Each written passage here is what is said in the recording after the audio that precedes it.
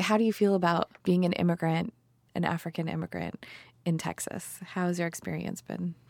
I look at it like I'm an immigrant, and then I'm African, and then I'm Black, and then I'm Muslim, and then I'm a woman.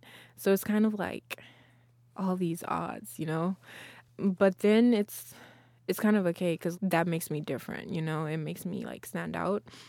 But in Texas, I've kind of noticed it more because, like, I grew up in Memphis in Tennessee.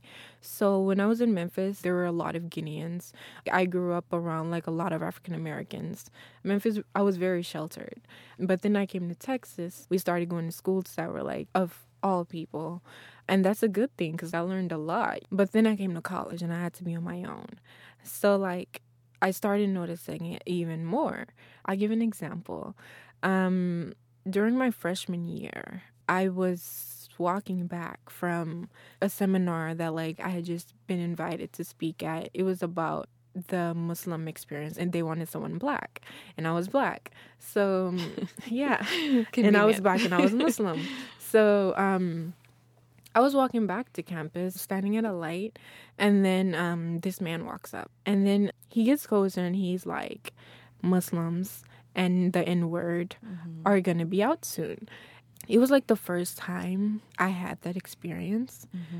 Because, like, people say cruel things, but sometimes they're smart enough not to say it to your face. Yeah. But he actually said it to my face. He got closer and he said it to my face.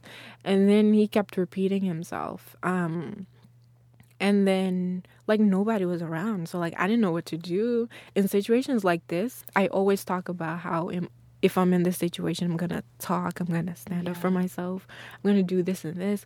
But then it hit me that, like, there's really nothing I can do. In my head, I was like, if I say something, he could kill me. And there's nobody around here. There's no witnesses. What's going to happen, you know?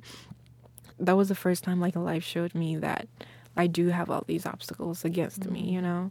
Is that when you stopped covering? You stopped wearing hijab? So initially, I was experimenting with it because I didn't really know if I wanted to wear the hijab or not.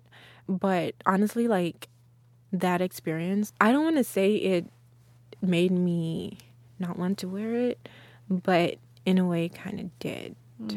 I'm so sorry you had that experience. Yeah. I'm kind of glad I had the experience though, because I had to see it.